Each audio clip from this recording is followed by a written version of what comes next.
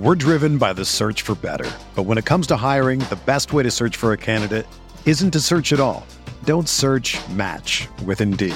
Indeed is your matching and hiring platform with over 350 million global monthly visitors, according to Indeed data, and a matching engine that helps you find quality candidates fast.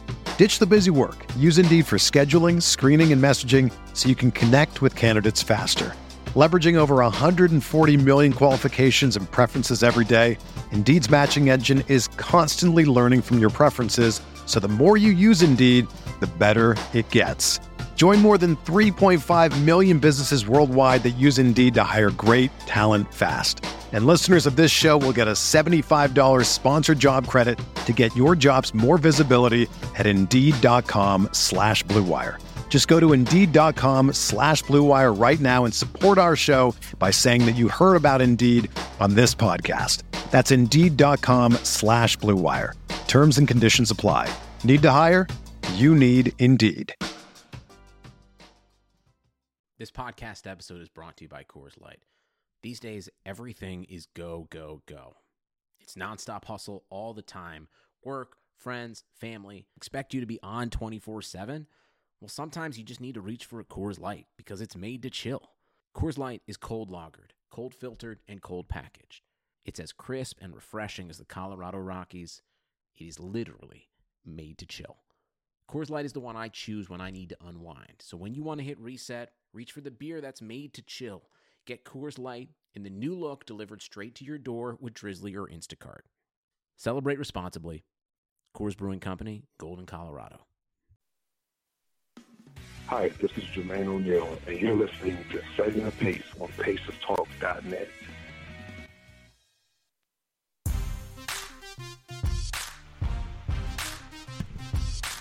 Pacer fans, welcome back to another episode here of Setting the Pace on PacersTalk.net. I'm your host, Alex Golden, and joining me is my co-host. He is the president of the Jermaine O'Neal fan club. Ladies and gentlemen, give it up for the one and only Mike Facci. What's up, Facci?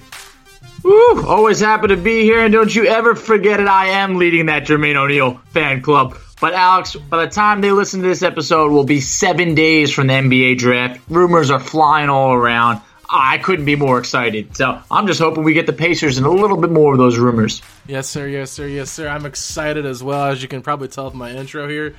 1 week away from the NBA draft. I honestly thought it was the 27th for some reason. I was like, yeah, it can't be the 20th. That's too early. But then I'm like, wait a second. We usually do have it like right after the finals. I just can't believe it's about to be here.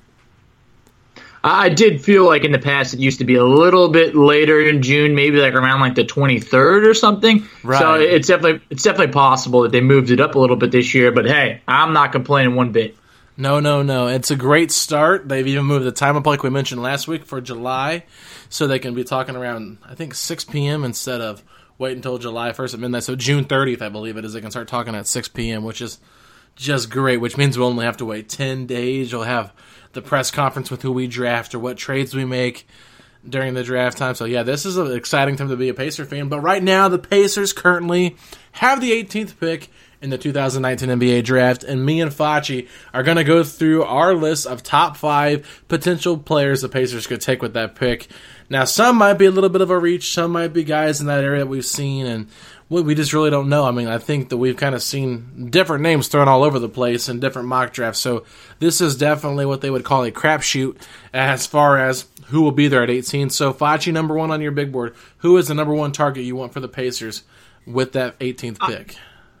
Honestly, ESPN backed me up the other day, but I am falling in love with Kevin Porter Jr. I really am. I honestly think that it didn't go as planned in college. He had the suspension. He was hurt. At times might have looked a little bit disengaged. But this guy coming in was believed to be a top 5 talent. I think he's got great size at 6'6". As a 2 guard, I do think has the possibility of playing the 3 also. And just one of the more crafty scorers. Obviously, anytime you compare a guy to James Harden, I think that's a little bit too extreme. But that sounds like the kind of guy that I'm interested in right there. So I do think the Pacers have always kind of had the type of organization to be able to obviously every now and then you get a Ron Artest situation, but I do think that they can provide a good situation for a player, and I think that Kevin Porter Jr. is a guy who had some growing up to do, and I think he can do it in Indiana. Have the Pacers really taken on any kind of prospects like that since Sean Williams? I don't think so, and that's part of why when I was thinking about it is it's time to go for the best talent possible instead of trying to go for a sure thing. When you're trying to get over the hump, you have to take a risk. I mean, it's a completely different situation, but Toronto took that risk on getting Kawhi. It was just a one-year deal. Every now and then, you need to take a risk, roll the dice, and get the best possible player. And I think at 18, this is a guy who wouldn't have been there if he wasn't suspended or hurt. So I think it would be a steal for the Pacers. That's an interesting one. I like Kevin Porter's game. I think that I'm still warming up to him as a prospect because of all the off-court issues.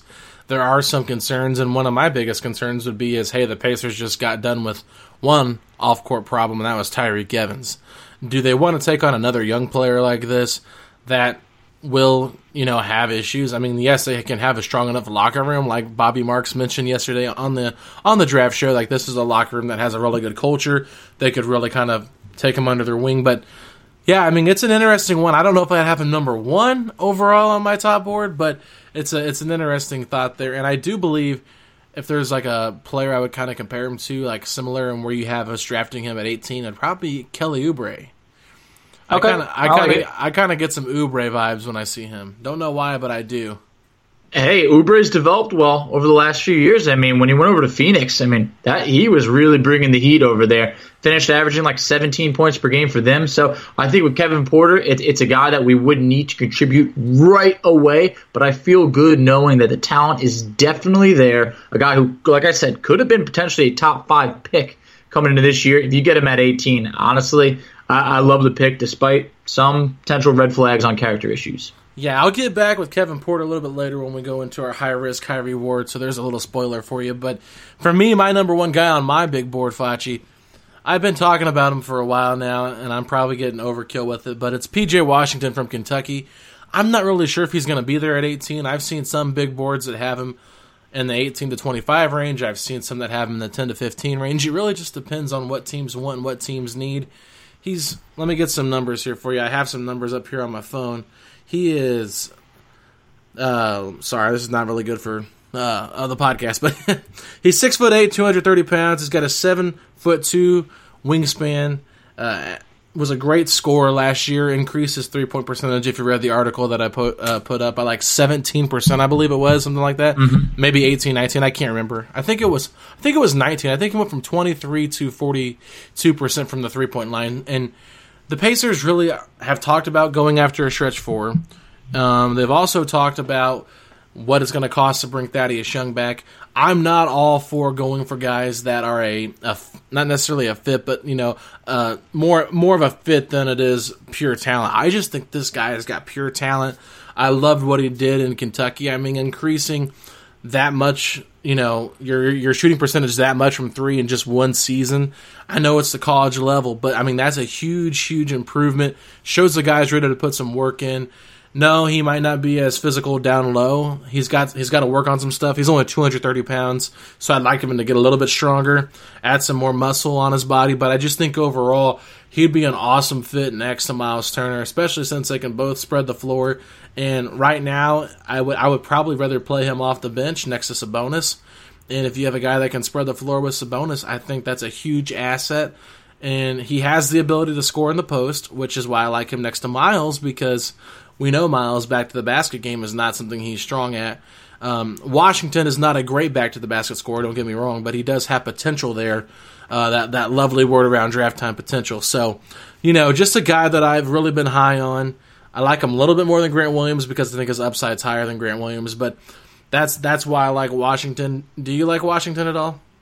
I love P.J. Washington. I wanted to be known that Kevin Porter is my love for this draft, but I do think that P.J. Washington could be more of that sure thing. I thought that no one really benefited more from coming back for their sophomore year than P.J. Washington. Coming into last year, I remember when there was a debate if he was going to come out, he wasn't really looking at being drafted that high. Now you're talking about this guy could be a lotto pick for sure. And when he got hurt, Kentucky was sweating bullets because that man can produce. And when he came in, even having hurt his foot, he dominated. I remember him dropping over 20, and I was like, you would have never even known that he was hurt. So I think that P.J. Washington is a for sure great talent. I hope that he will be there when the Pacers are picking, and I would love that pick. Obviously, we don't know if Thad's going to come back. We don't know how it's going to work out with, Sabonis and Miles Turner playing together. So P.J. Washington could be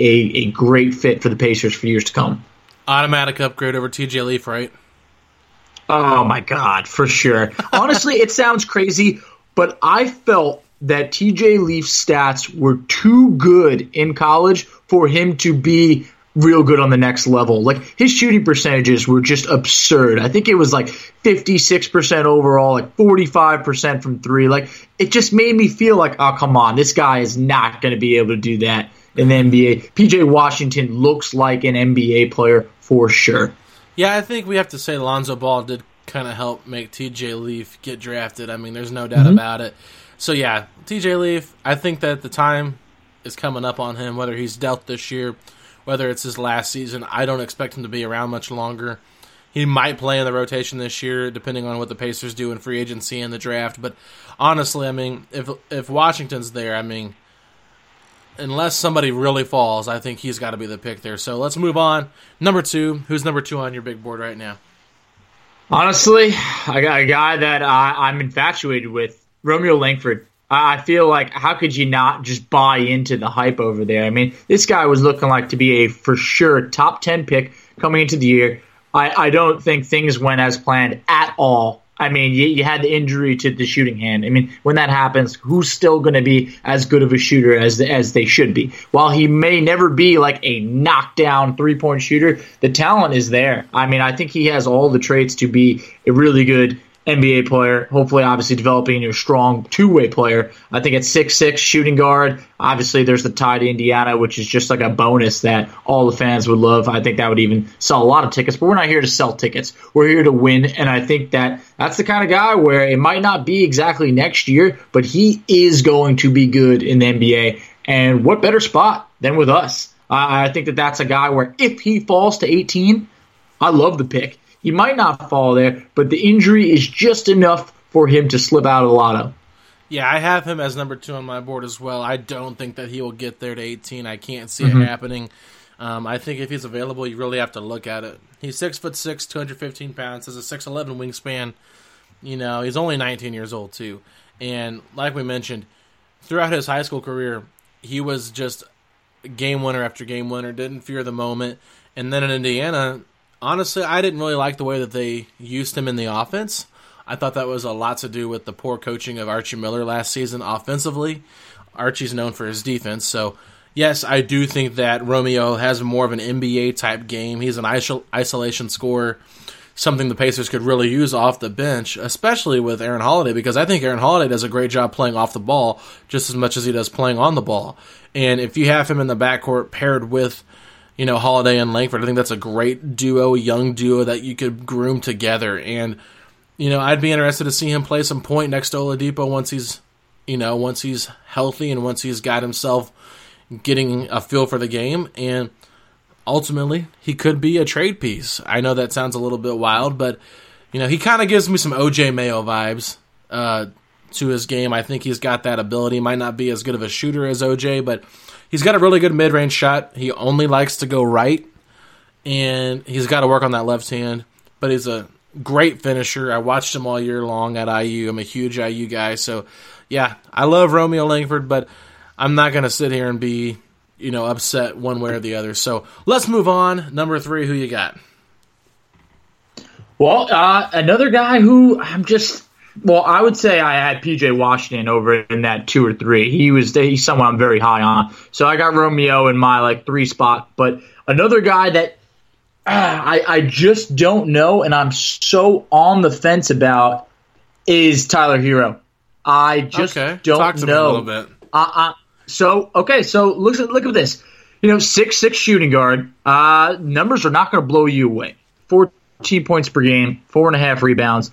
Shot the ball better at threes at times. Didn't shoot over 40%. It was like 35.5. But a guy who could be kind of similar is Devin Booker. Devin Booker, his freshman year, only averaged 10 points per game. He did shoot the three ball better. He was about at 40%. But in Kentucky's offense, it doesn't always kind of highlight one specific player. So I do think that Tyler Hero could end up being a great knockdown shooter. I do think that he's got a lot of offensive upside. Good size. He could be kind of what we were hoping, like a Doug McDermott would have been, as just a guy who could really, you could set up. He's a great spot up shooter. Also, just lights out free throw shooter. I think he missed 6 free throws on the whole entire year. He's just a player who I think can develop into a playmaker as time goes on. And at 18, if he's there, I think it's great value. Would you consider him a younger, cheaper version of JJ Redick? Yeah, JJ Redick, since he stayed 4 years, it's hard because like my memory of JJ Redick in college is like putting up like 28 points per game his senior year. If Tyler Hero did stay a few years, I definitely see him being a guy who would be averaging like 25 points per game his junior year. So I think that this is a guy who is going to develop. Now, we need that next three-point sniper. We need that guy. I mean, you saw how valuable even like a Landry Shamet was this year. Shooting over 40%. I think Tyler Hero is way more of a playmaker than Landry Shamet. Yeah, I mean, I like Tyler Hero. He's not on my top 5. And so since you're at number 4, I'll kind of go back, talk about a guy that we haven't talked about yet, and that's Grant Williams. I don't know how high you are on Grant Williams or not. Some of the mock drafts have him going later. Some of them have him going to the second round. I've seen some, I think the Ringer had him going 13th to the Miami Heat. To me, he is just a player that is instantly ready.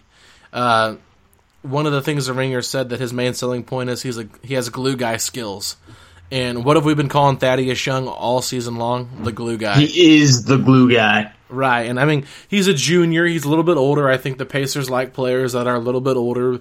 They've got to see them develop. They kind of see their work ethic.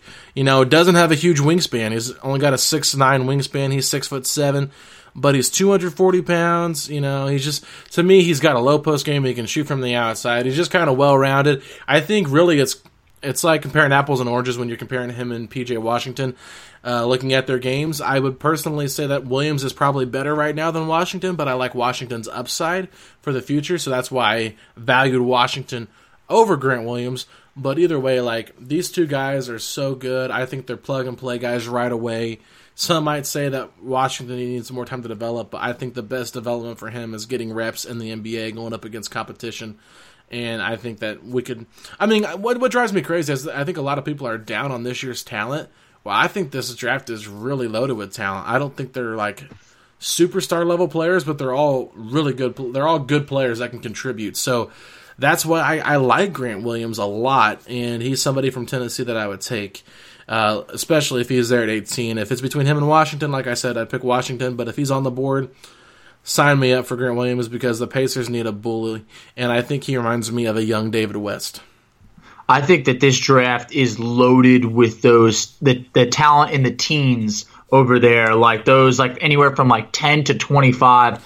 I feel like there's so many guys that are interchangeable that could all contribute. I think from a star player standpoint, I don't know. There's a couple guys that obviously jump out, but I don't think that this is going to be one of those 2003 NBA drafts where you have like the LeBrons, the Melos, the Dwayne Wades. But yeah, no, I'm definitely a big fan of his. A guy that I'm kind of interested in. There's 2 guys for my last one.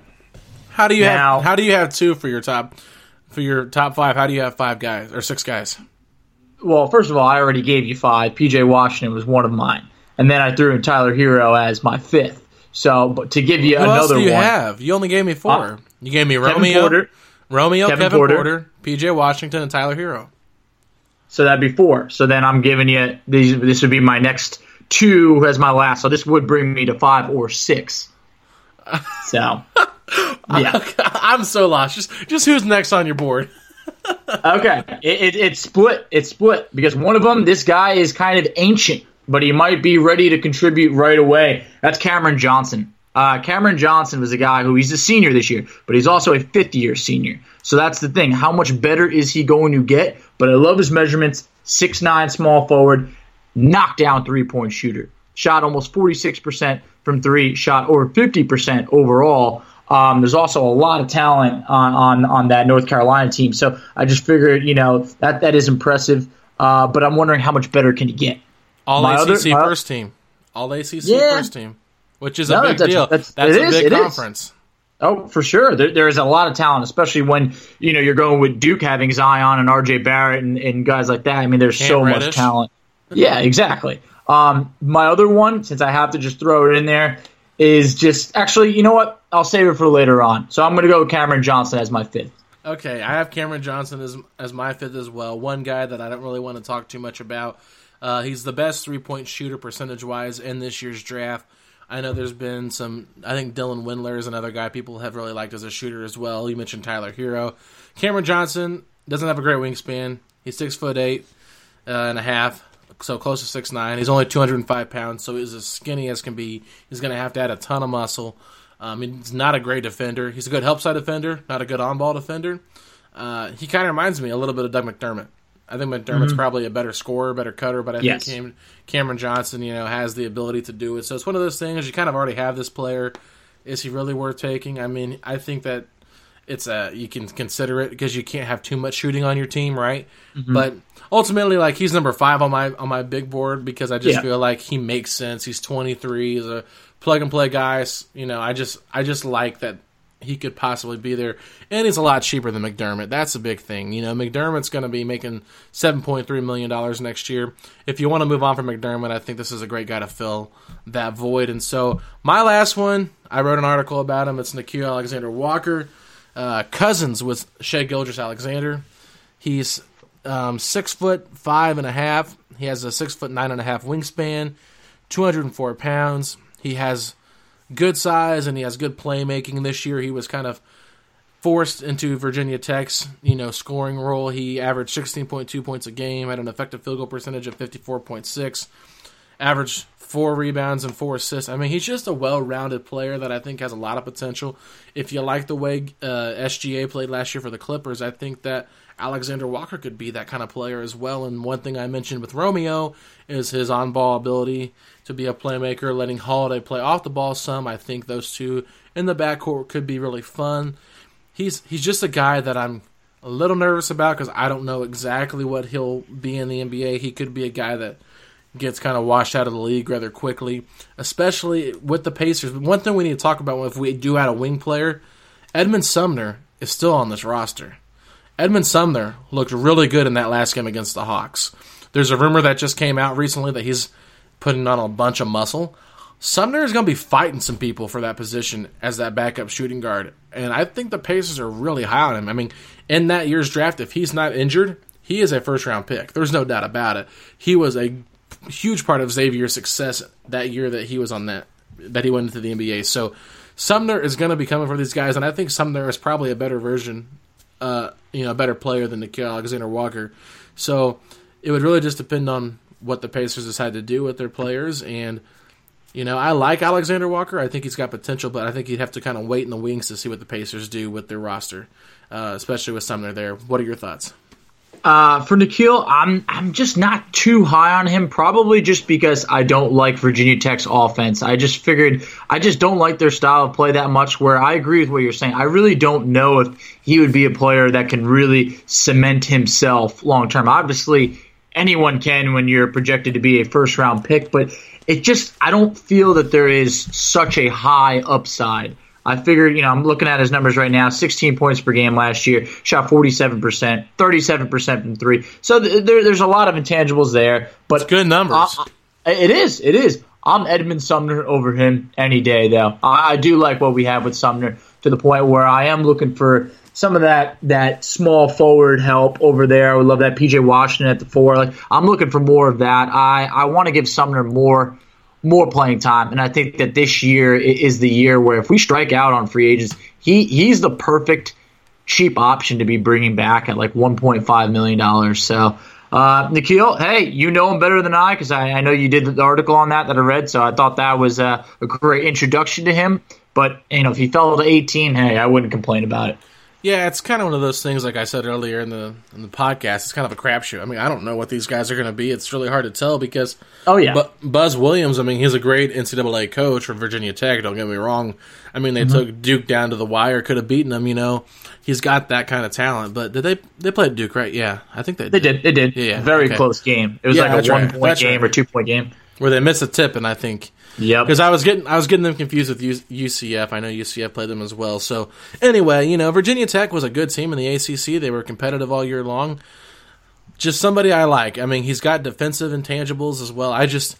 One of those things I would like to see him, do well. And I think he's just kind of one of those guys I became a fan of watching him in college. I think that wherever he goes, he'll be a contributor. Now, at what level, I'm not sure, but most likely a bench player. Not much more than that. But anyway, let's kind of move on here and close this segment up by talking about some high-risk, high-reward, and low-risk, high-reward players that could be available. So who are some high-risk, high-reward players that you wanted to bring up? Bol. I almost brought him up before. Center is not a need for us right now, but if this guy's available at 18, it's very hard to pass him up, especially when you still might be entertaining trading one of Sabonis or Miles Turner. He only played 9 games this year, so it is a crapshoot. But if this man played a full season, he's a guaranteed lotto pick, maybe even a top 10 pick. We're talking about a guy who's 7'2".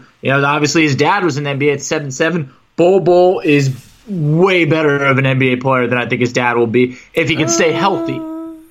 Way more athletic. This guy was knocking down threes. Freshman year in the 9 games, 21 points per game, 9.6 rebounds per game. I believe he was shooting 52% from 3. Super talented. Obviously, he needs to put on muscle. Don't know if that'll ever happen based on his dad's frame. And there could be injury problems.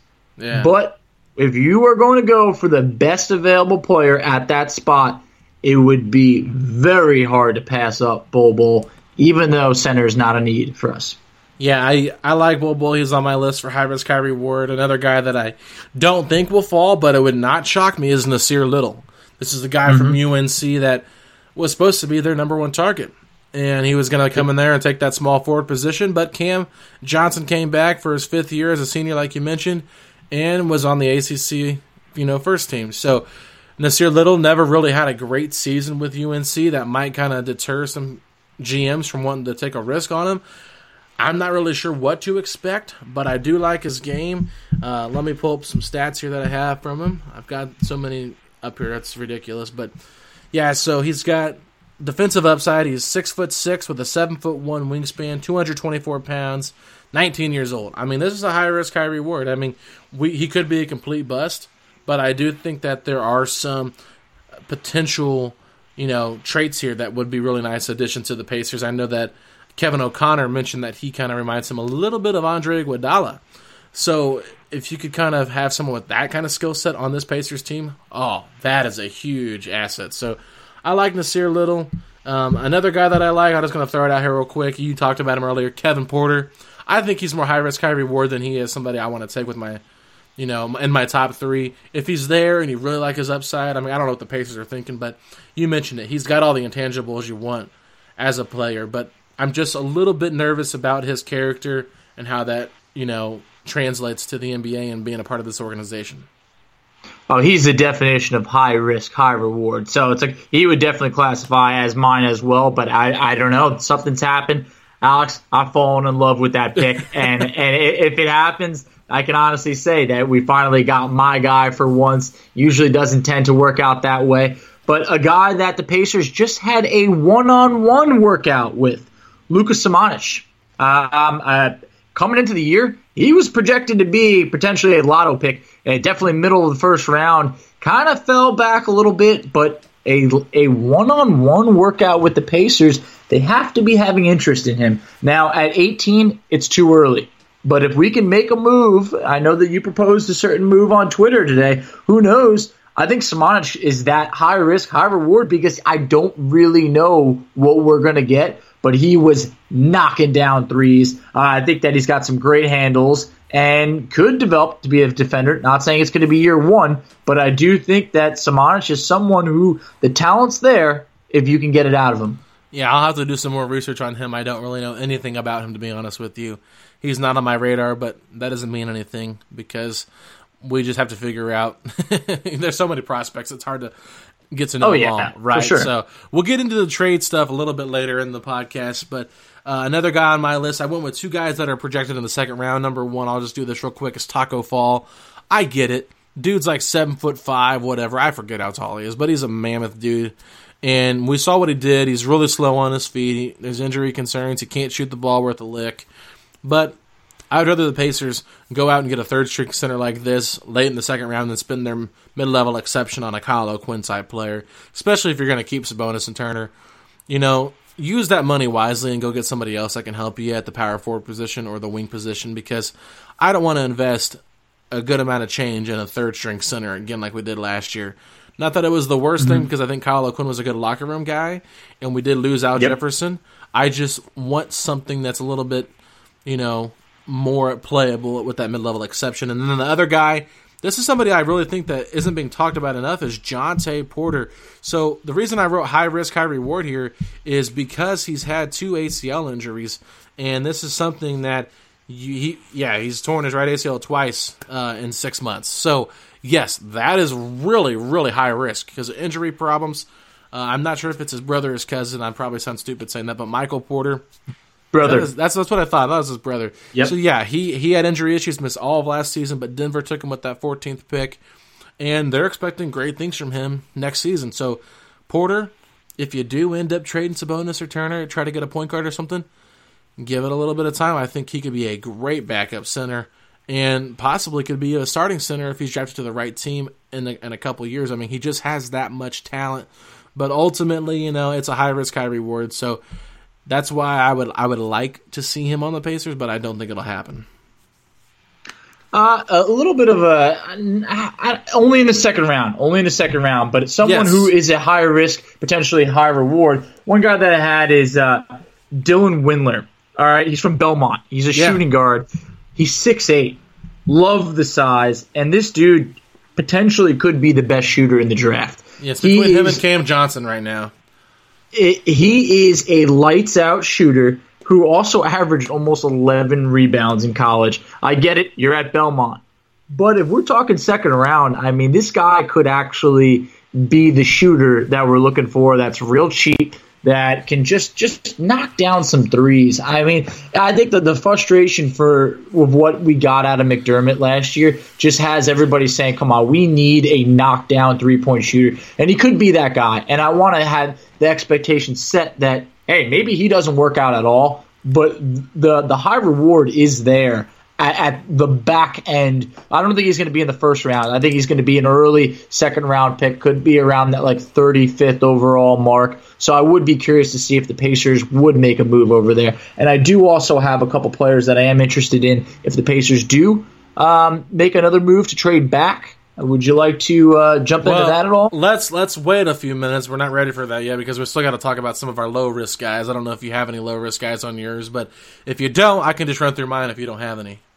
I got one. Okay, I'll go through a couple, then I'll let you give yours. So, Matisse Thybulle, great defender, somebody that I said low risk, high reward for because he's not going to be in the top 20. He's going to probably fall out after that. So, like we mentioned, if we do trade back, it's somebody you could look at. But you know that you're getting a lockdown defender. No matter what he does in the NBA, whether he forms a offensive game or not, you know he's going to be a defender, so you don't have to worry about him contributing to your team in the area that he is most successful at. Another guy I put on there is Tyler Hero. You mentioned him in your top 5. This is somebody that I think will be a contributor no matter what team he goes to. He reminds me of Landry Shamet as well. Someone that can just come in right away and just be a scorer off the bench. He's got a beautiful shot. I think that he's got a lot of potential. Another one, this is kind of like a mid-risk, high reward. It's Talon Horton Tucker. He's like 6'4", but like has a 7-foot wingspan. He's like a little pit bull that can just reach across the lane. Like it's just such a weird player. I mean, I know Tony East is pretty high on him as well, Not really sure how I feel about him, but I do think that he has some potential. He only averaged 11.8 points last year.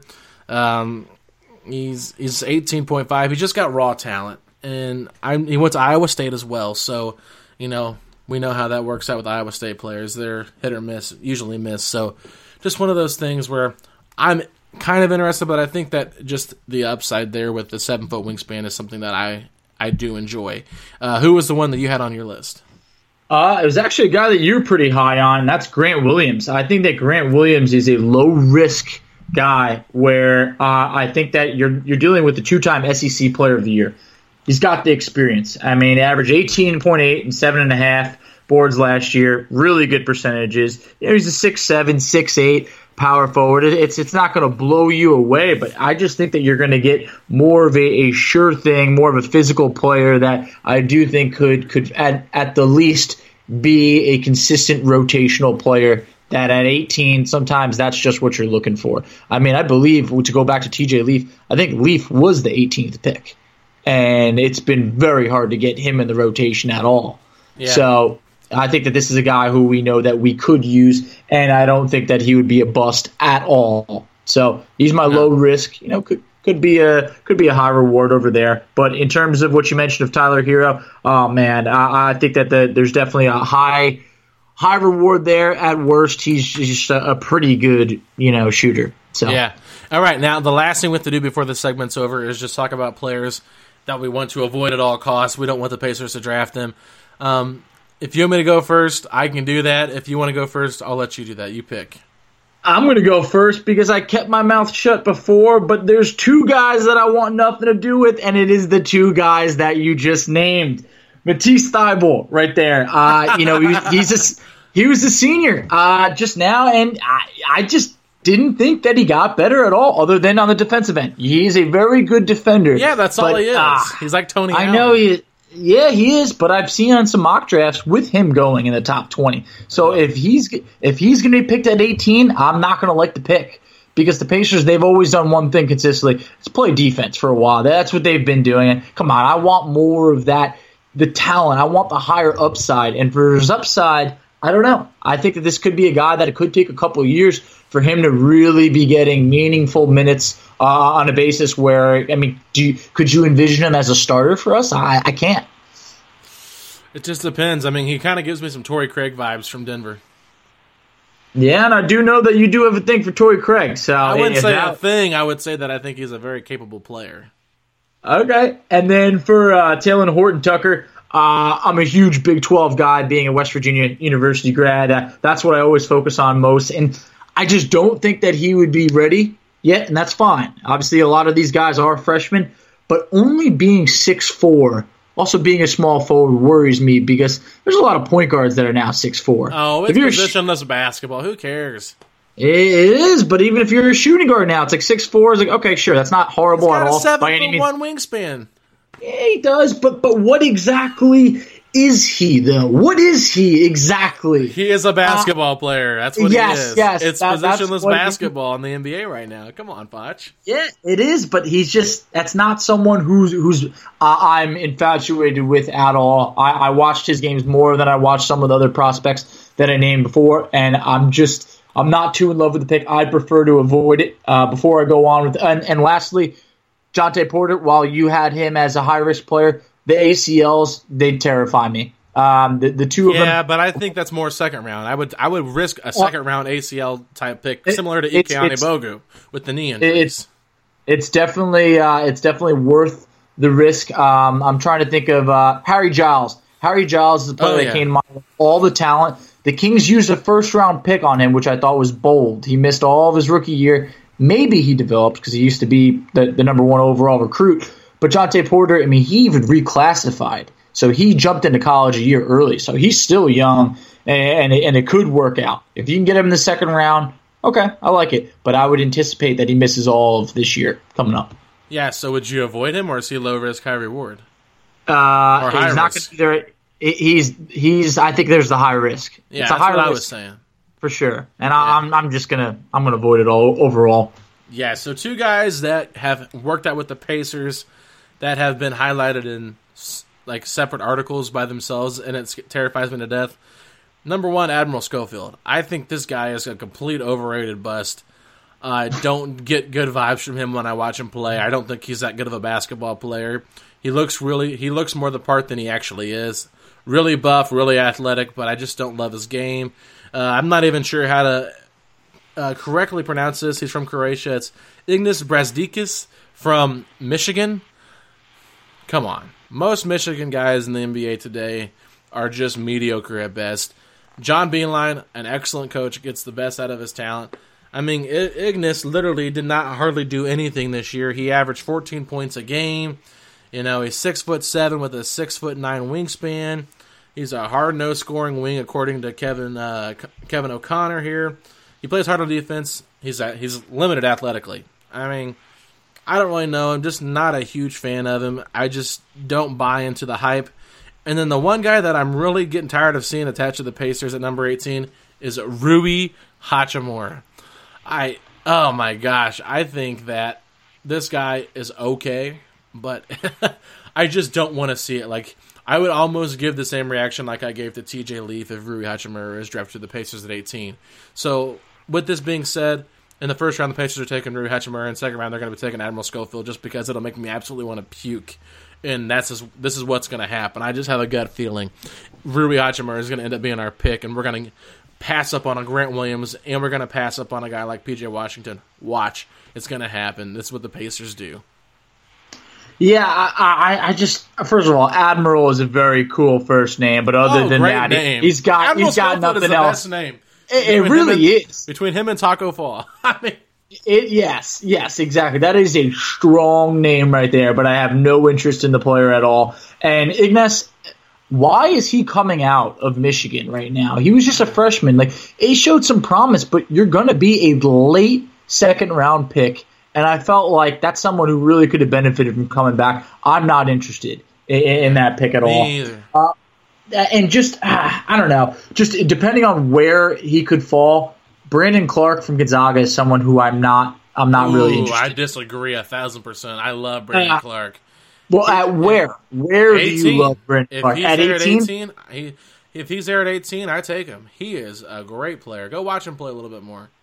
Yeah, I can watch him, but he's more of, I feel like, a really good shot blocker, good field goal percentage on the inside. But, like, I mean, we already have a shot blocker. We already have guys that are good inside right now. I just think that he could be good, but I'm just not. He's not doing it for me. He's not. He's a junior already. How much better are you going to continuously get? Now, we don't have to always draft freshmen or anything like that, but I want to know if you are a junior that you absolutely dominated, and I just don't. I didn't get that feel from him. Yeah. Also, he only did 1 year at Gonzaga. He's older than we think, so he's actually one of the oldest players in this draft because he was originally at San Jose State. Gotcha. So he's been around. Yeah, interesting. I like Brandon Clark. I know a lot of people in NBA Twitter like Brandon Clark, so it's interesting to hear you say that you're not a fan. I think that he would be an immediate contributor, but that's just me. So, all right, I know you're ready for it. Let's take a quick break. We'll be right back, and we will talk about the trade that I threw out on Twitter. All right, that was about 3 seconds there. We got a nice little break in. We are here to reset and talk about a trade that I threw out on Twitter where I said if I'm the Pacers and I have the 18th pick, I would look to see if there's a way we could get in talks with Boston to acquire picks number 20 and 22. I even then said if they're not willing to give up both those picks, I would consider looking at Brooklyn's 27 and 31. And Facci immediately replied, love the Boston deal, hate the Brooklyn deal. Go ahead and elaborate. As I mentioned before, I think this draft is really good from like the 10 to like 25, and that's not to say that the top 10 is bad. There's definitely talent there, but I think there's a lot of guys that can contribute and be rotational players for sure, pretty much immediately in that zone of 10 to 25. The 18th pick, it's never a guarantee. And if the Pacers do happen to hit a home run in free agency, which we do know does not happen, say they did sign someone to a max deal and we do re-sign Bojan, we're going to need to fill out the roster. And I think that if you trade the 18th for the 20th and the 22nd, I mean, what if you did happen to land like a Cameron Johnson and Bol Bol I mean, those are two players that I would feel strong with that the Pacers are going to be able to move forward. Or a guy, if there was there's other guys like a Keldon Johnson I think is going to be good, that I think is going to be more at that 22 range or even 20. I think that there's a way to be able to get a shooting guard and a small forward and assured depth on this team, where the 18th pick, sure, it could be a good player, but it's more of the expectations are you got to nail that, where at 20 and 22, I mean, we could have just a deeper team. Yeah, I mean, that's kind of why I mention it, is because if you look at that 20 and 22nd pick, you're helping yourself get a little bit more talented and a little bit with more youth, and you're getting cheaper contracts, especially considering some of the free agents that you're going to go after. Let's just say, for example, we'll just throw it out there. Say you get Kemba Walker at 32.7, you bring back Thad, and you bring back Bojan. That's your starting five. Basically, from last year, you just replaced Kemba with Collison. Now you're limited on what you can do. And if you have 2 draft picks, whether it be a Grant Williams, whether it be a Cam Johnson, whomever it may be, if you have those 2 guys available to take, now you can kind of fill your roster out without having to go out and, go really deep into the luxury tax, and you don't have to use all your mid-level exceptions for players, and you don't feel as limited as what you can do. You might be able to make a trade or two with a TJ Leaf or a guy like Doug McDermott, or if you get these 2 picks and there's somebody that they want. If there's a team that wants one of the players you drafted, you could trade that draft pick as well. Now, the reason I'm okay with 27 and 31, I will explain this to you so you can kind of understand my logic. We mentioned this. There's a lot of guys that are all over the board. And if somebody that the Pacers value at 18, is available in the 20s, you might consider trading back, especially if Brooklyn's like, we'll give you 31 as well. And we just mentioned salary reasons for doing this. A second-round pick is much cheaper than a first-round pick. And if you can get that kind of a second-round contract, similar to a Jalen Brunson last year, who was a really nice player for the Dallas Mavericks, if you can get somebody like that on your team, why not just trade back? It's the first pick in the second round. 31st is a beautiful pick. Why not go for it? Oh, there's definitely going to be talent at 31. I think that there's a lot of talent in the top 35 picks of this draft. I mean, that guy that I mentioned before, Luka Smanic, who the Pacers worked out one-on-one for a solo workout, I mean, he could even be there at the top of the second round. He's going anywhere from, I've seen a lot of mock drafts, 25 to 35. So he's trying to rise. But, I mean, there's guys I'm just throwing it out there. Not that it'll happen, but obviously a Carson Edwards could be a guy who's going at the top of the second round. So it depends where you trade back. I wouldn't hate that deal, but this is the kind of year where I would like 2 late first-round picks or anything of the sort of that. I mean, the Hawks are a team that's just, they have 6 picks in this draft. Unfortunately, 3 of them are in the top 17, so I don't know if we would really be a team that they would be wanting to deal with, but I am all for looking to trade that pick in any way possible, whether you're moving up, moving down, and trading for a player. I think that nothing should be off the table in regards to that pick. So let's just kind of play a little hypothetical here. If there's a player that you like in your top 4, top 5 that slides down to number 8, and the Hawks, they have 8, 10, 17 plus multiple second-round draft picks. If there's a guy that you really value and you think that he won't be there at your pick around 18 and he's available at 8, what are you offering to Atlanta to jump up?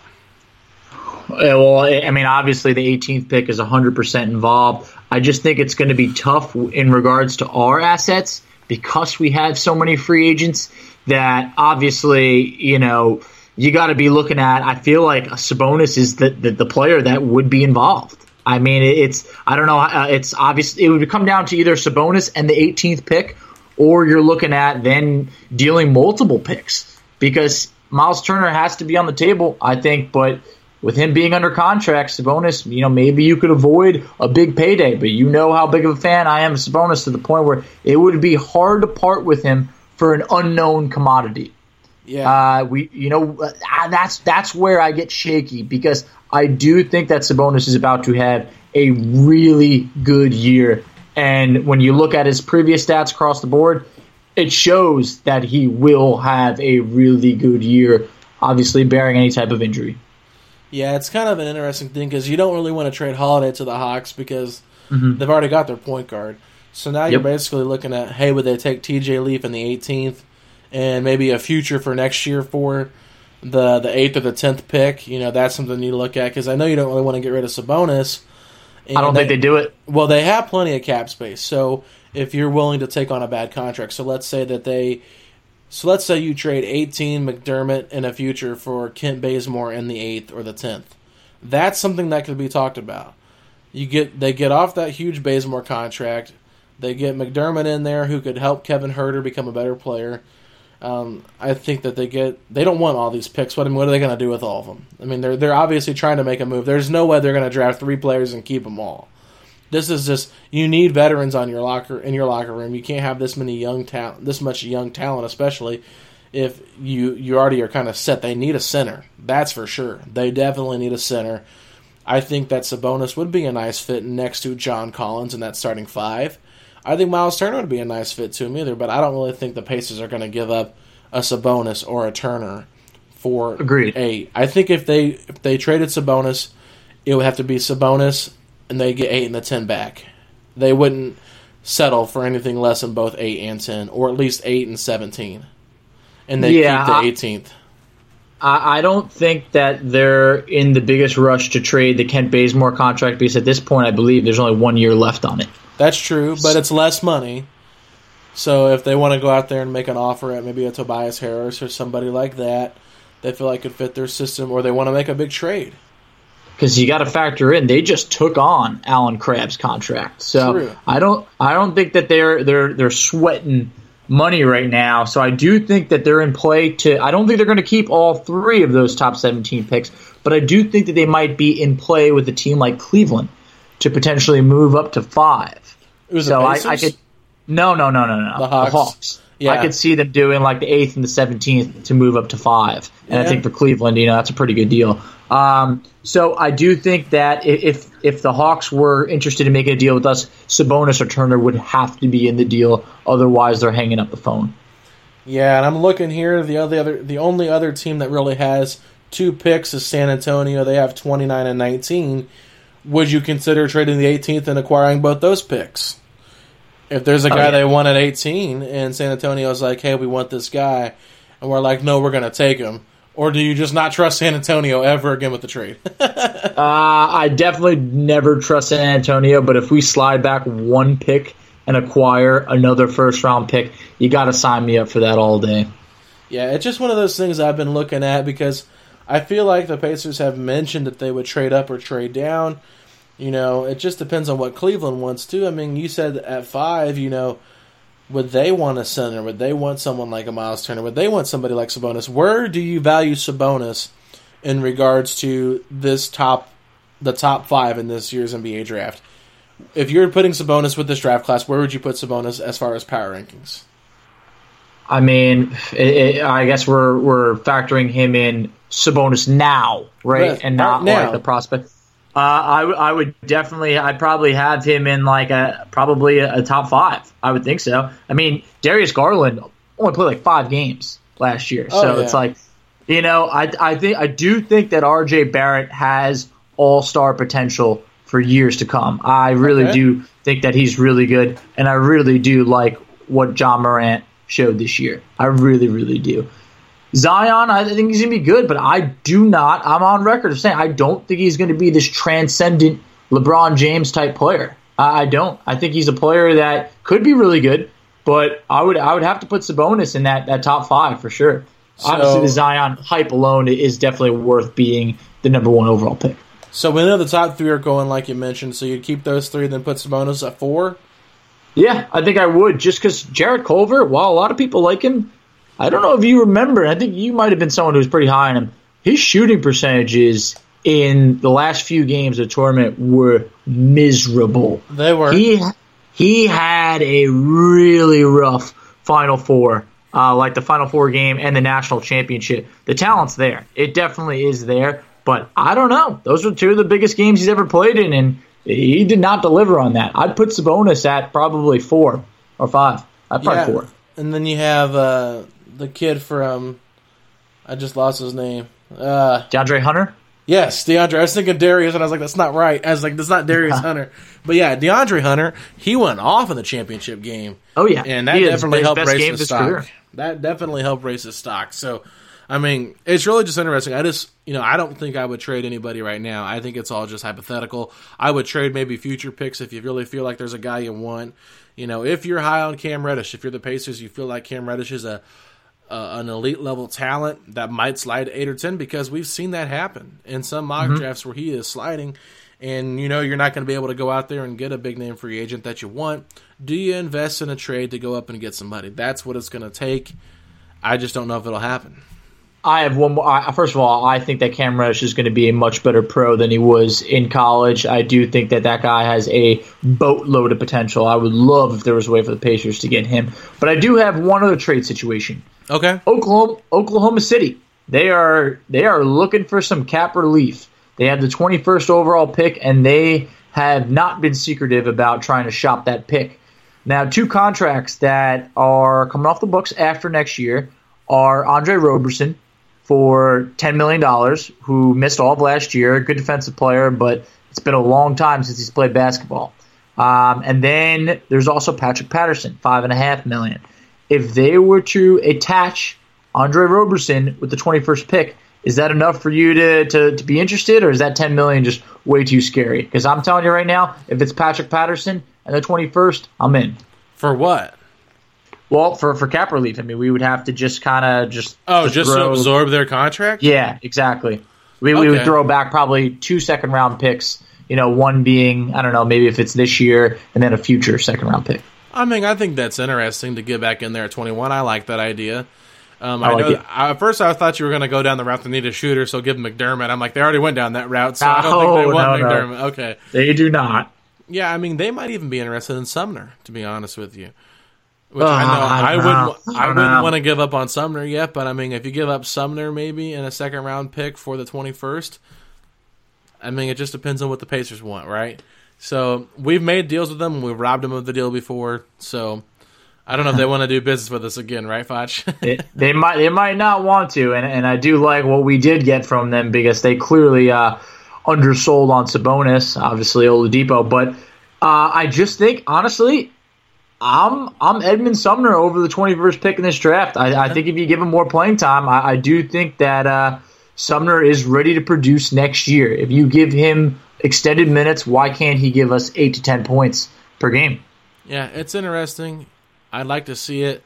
I think Sumner's a good player. It just depends on who is in the draft there. Because like we said, we don't know who's going to fall. So, yeah, if you're like, wow, there's a guy we really like at 21. He's in our top 10. He's in our top 15. We were debating between him and the guy we drafted at 18. He's still on the board. Now we can have both these players. We don't have to really give up too much. We got to take in a Roberson or a Patterson to give them cap relief.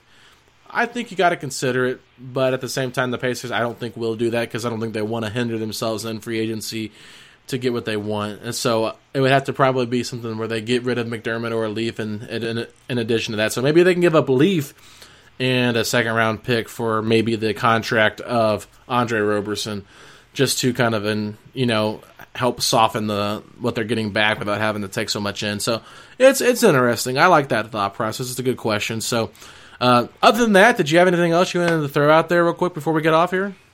No, I'm just saying, hey, guys, make sure you're holding on to something, because these trade rumors are going to be swirling in. It's about to get windy out here, and I'm all for it. All right. So let me just ask you this, just to kind of wrap this up and put a nice pretty bow on top of our whole entire draft conversation. With the 18th pick in the 2019 NBA draft, the Indiana Pacers select Kevin Porter Jr. All right. There you guys have it. Bobby Marks Jr. over here dropping some knowledge for us. And if it were me, oh, man, I think realistically, who are they going to get? Oh, man, I got to think about this. I'm going to say Grant Williams. I think that's a realistic pick they take at 18. I think he's going to fall. I think that P.J. Washington's going to go above. I think Romeo's going to go above. I think Grant Williams will be sitting there at 17, and he'll be passed, and 18 will become Grant Williams on the Pacers. So I'm going to pick Grant Williams. You're going to go with your boy. I'm Kevin Porter Jr., just because, as you mentioned, I do not think that P.J. Washington or Romeo Langford will be there. And it'll ultimately end up being Rui Hachimura. So, alrighty, Pacer fans.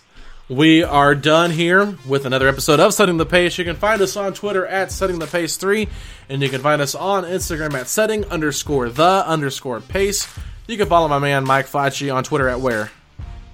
At _Facci, F-A-C-C-I. And you can follow me at Alex Golden NBA. And of course, our other co-host who couldn't join us once again was our man Tyler Smith. He had like 4 games I think he had to coach today, so shout out to Tyler. Also got the head coaching job of is it the high school girls? Is it junior varsity or varsity? I can't remember, but I believe it's varsity. Yeah, varsity high school girls school out in Crawfordsville, Indiana. So congratulations to the coach and the insider, Tyler Smith. We always miss it when he's not here with us, but we want to give him a shout out.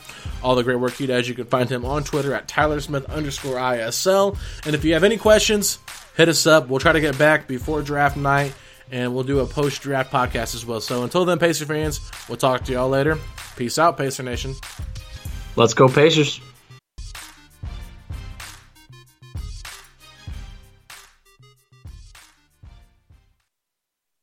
Sugar Ray Leonard, Roberto Duran, Marvelous Marvin Hagler, and Thomas Hearns. Legends, whose four-way rivalry defined one of the greatest eras in boxing history.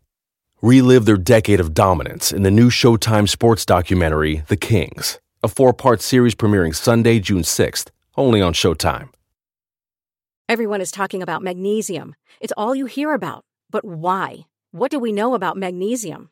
Well, magnesium is the #1 mineral that 75% of Americans are deficient in.